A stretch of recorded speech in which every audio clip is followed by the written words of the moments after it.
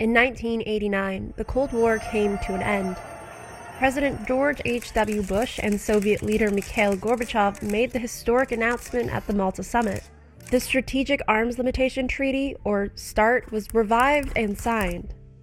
Bush would announce the withdrawal of thousands of tactical weapons, taking many strategic nuclear missiles off of a hair-trigger alert. Gorbachev followed with similar initiatives, going so far as to suspend nuclear testing. And to the scientists who were closely watching the nuclear arms race, this was great news. Such great news that they turned back the hands on the Doomsday Clock. The countdown went from 10 minutes until midnight to 17.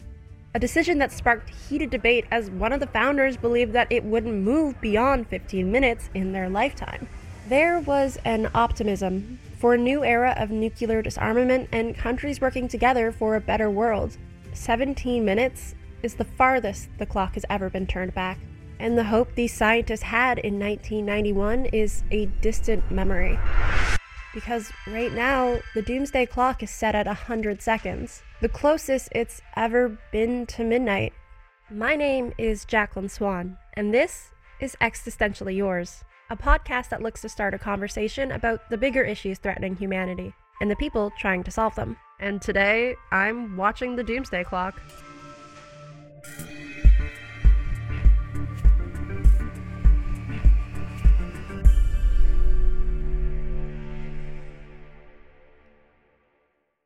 It started at 7 minutes to midnight, so we're kind of trapped in that a little bit. Meet Rachel Bronson. I'm the president and CEO of the Bulletin of the Atomic Scientists, and we oversee the management of the Doomsday Clock, in addition to publishing a magazine and a daily website on existential risk. Rachel is a very relaxed person for someone who literally oversees a company whose sole mission is to inform humanity about the many ways we're dooming ourselves. I mean, I was just anxious talking to her about what she does. The Bulletin of the Atomic Scientists was founded in 1945 and established the Doomsday Clock in 1947. We were founded by Manhattan Project scientists who were concerned about the technology they had created, with a goal of doing three things. The first was to engage the public on new technology, which was kind of nuclear technology, the science and the technology behind exploding the atom, harnessing the power of the sun. The second was to provide a platform where scientists could come out of the ivory tower or come out of their labs and engage the public on the consequences of their research. Even today, there's still a debate as to whether scientists should stay in their labs or come out. And we were a place that if they chose to come out and engage on policy issues, which we think is important. And then the third, which really guides us today, was to manage the dangerous presence of Pandora's box of modern science. Science and technology was moving faster than ever, and that there was real political and ethical issues. And that today is really what focuses our attention. Imagine being so disturbed by your creation that you start a publication to raise awareness of how doomed humanity could potentially be. Recognizing that however this conversation is started, it needs to be done in a simple way that anyone can comprehend, which leads you to creating a literal clock counting down our doom. Doom, in this case, represented by midnight. So the bulletin comes out of the University of Chicago, where Enrico Fermi split the atom. And then many people left to go to Los Alamos to work on the Manhattan Project. Some stayed back home doing the research. Many of them were immigrants themselves, as Enrico Fermi was from Europe. Most importantly, they understood the connection between politics and science. So as the science was beginning to evolve, they began organizing for how to engage the public also on these issues that were coming, that they could foresee. There's something very democratic about that. They understood that the public needed to understand that. Why is the public important? Because they need to be galvanized to make sure that their leaders were paying attention. They were gathering, they were thinking, they were working, and they were writing, and they were also focused on policymakers, in that they began creating these surveys about how scientists thought the bomb should be demonstrated. Should it be dropped over a major city? Should it be dropped over the desert of the United States? Should it be dropped over an unpopulated place in Japan? These were things they were asking to try to influence policymakers in terms of whether they were going to use this weapon or not. So when the bombs were dropped over Hiroshima and Nagasaki, to the horror of many, in 1945, they immediately gathered and within 4 months had a bulletin, literally a black and white 6-page bulletin that they issued as the first treatise, if you will, from the Bulletin of the Atomic Scientists of Chicago. And they started churning out kind of regular bulletins. By 1947, they had a readership and a following that was burgeoning, and they decided to turn it into a proper magazine. That's the communication vehicle of the time. That's how you communicate widely. But what you need, if you think about time in life, is you need a great cover. And so they knew that they needed a cover. And so one of the Manhattan Project scientists, Alexander Langsdorff, was married to an oil landscape artist named Martil Langsdorff.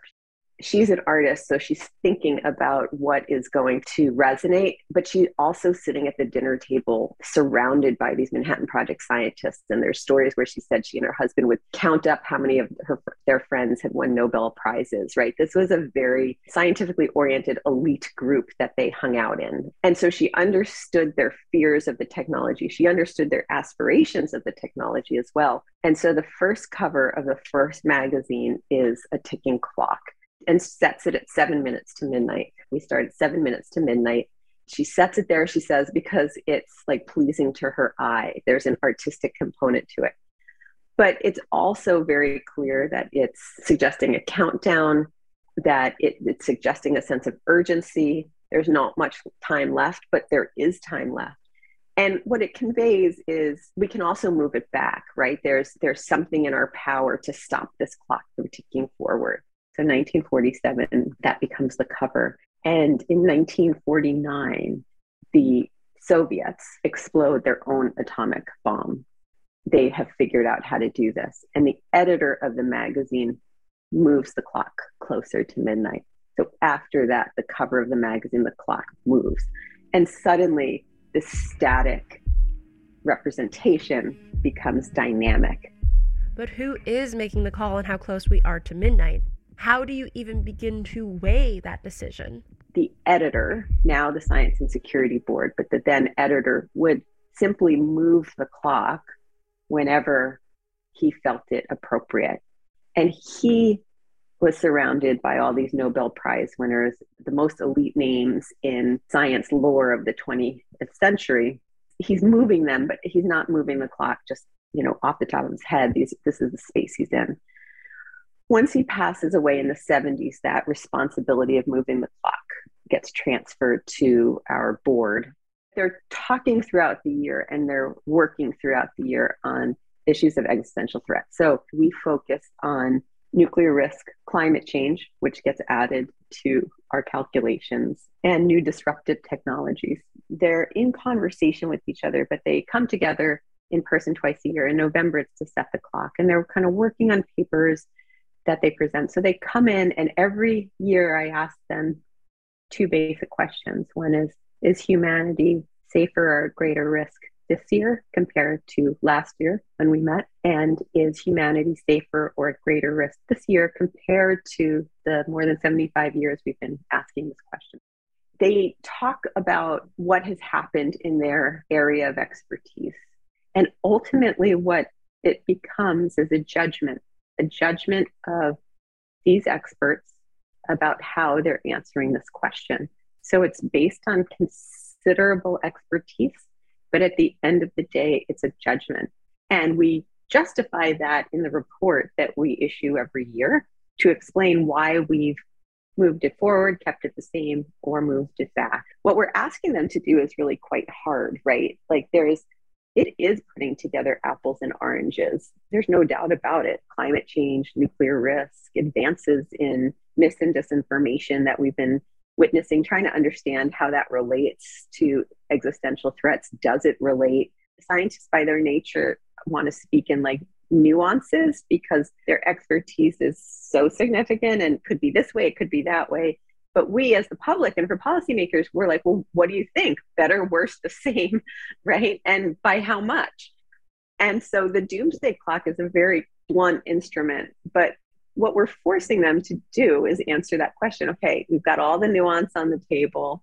You've told us in your issue area what you're thinking. You've heard what others are seeing in there. So really simply, is it better, worse, or the same? And what's the magnitude of change? In those conversations, that's how we get to the time on the doomsday clock. I think it's important to note that in 75 years, the clock has only been moved 24 times.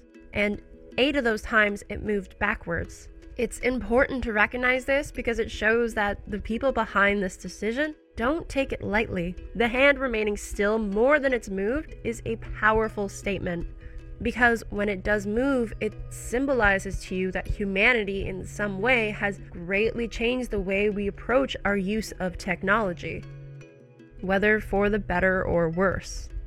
Everyone comes in and they're humans, right? And so they'll call each other on that too sometimes, where it's just like, it all feels terrible, or if it hears something that I think is really good, right? And like, I want to talk about, but they'll like kind of check themselves on that, being like, okay, I get it, but like, what's the data showing you, right? And so one really interesting conversation that we've had was around climate change. And climate change is really a difficult issue for us because it's always getting worse, right? So we could really be moving the clock forward every year just based on what we're seeing in terms of climate change. And so they really grapple with this sense of, well, how much worse constitutes a change in the doomsday clock? If it is getting worse, you don't want to keep it the same, but like, what's the magnitude and how do we use this alarm and this alert and when? So we had this really interesting conversation a few years ago. One of our members was taken by how issues of climate change were beginning to permeate political parties and politics globally. Not so much in the United States, but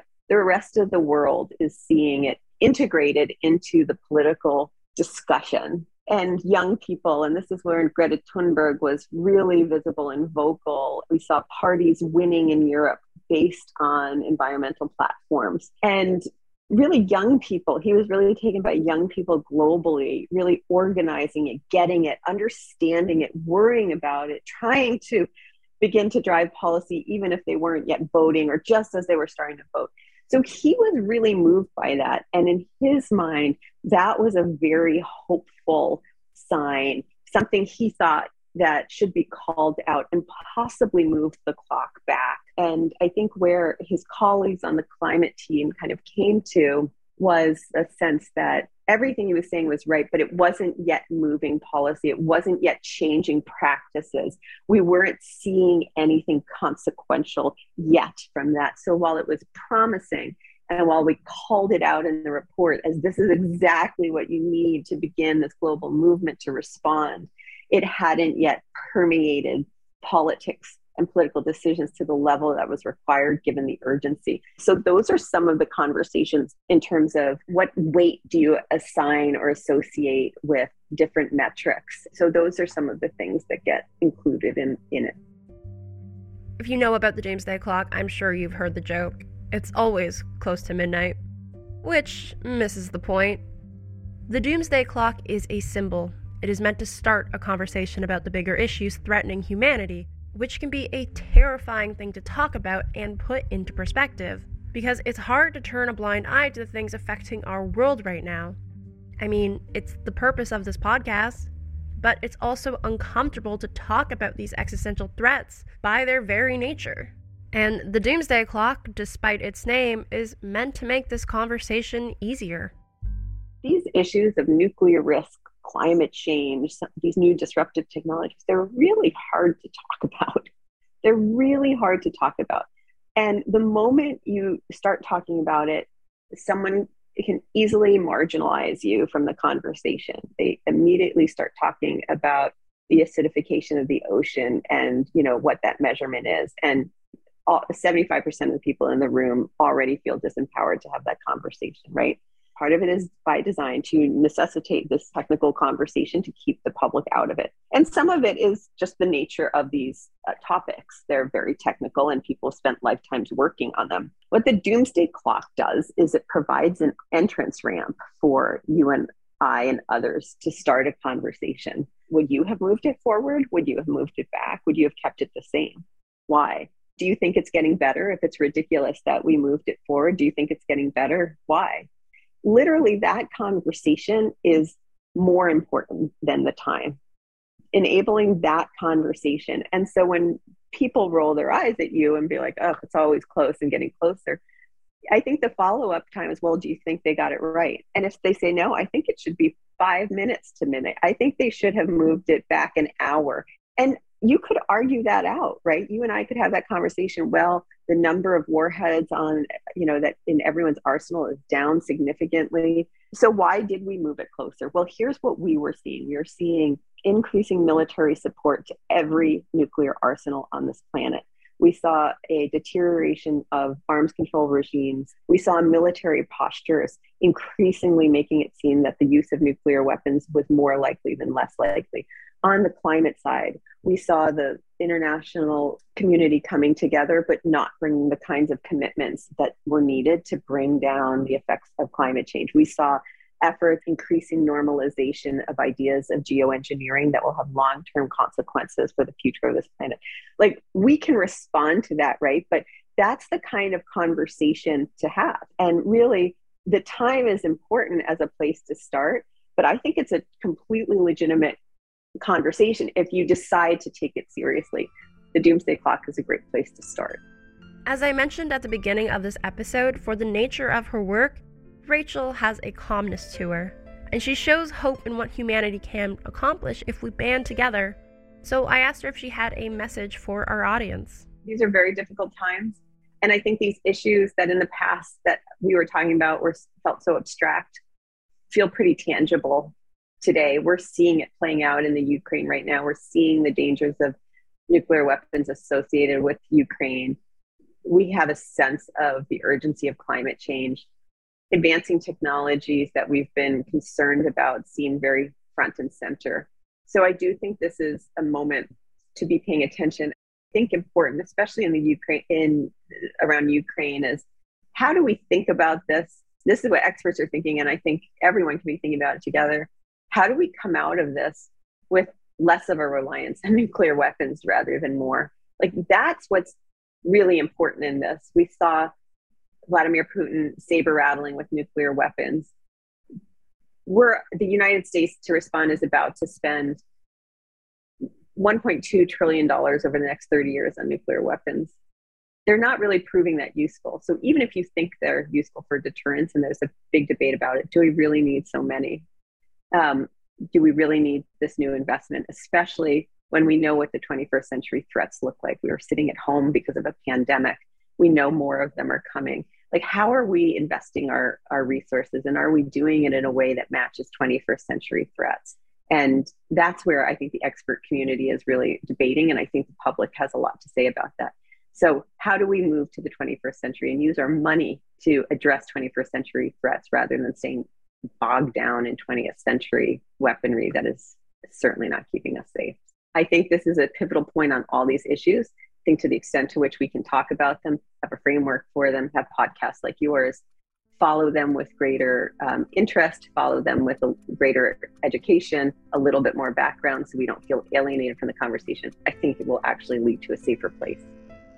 In 75 years, we've never been this close to midnight, but we can change that. We have in the past. It just comes down to how society is addressing these urgent issues. Are we fighting for the urgent change we need to turn back the clock? Or are we going to hear the bell toll at midnight? Thank you for listening to Existentially Yours, a Technality production. It's hosted and produced by me, Jacqueline Swan. If you enjoyed this episode, subscribe to Existentially Yours wherever you listen to your podcasts. And if you want more content about where our future is going, head over to Technality's YouTube page.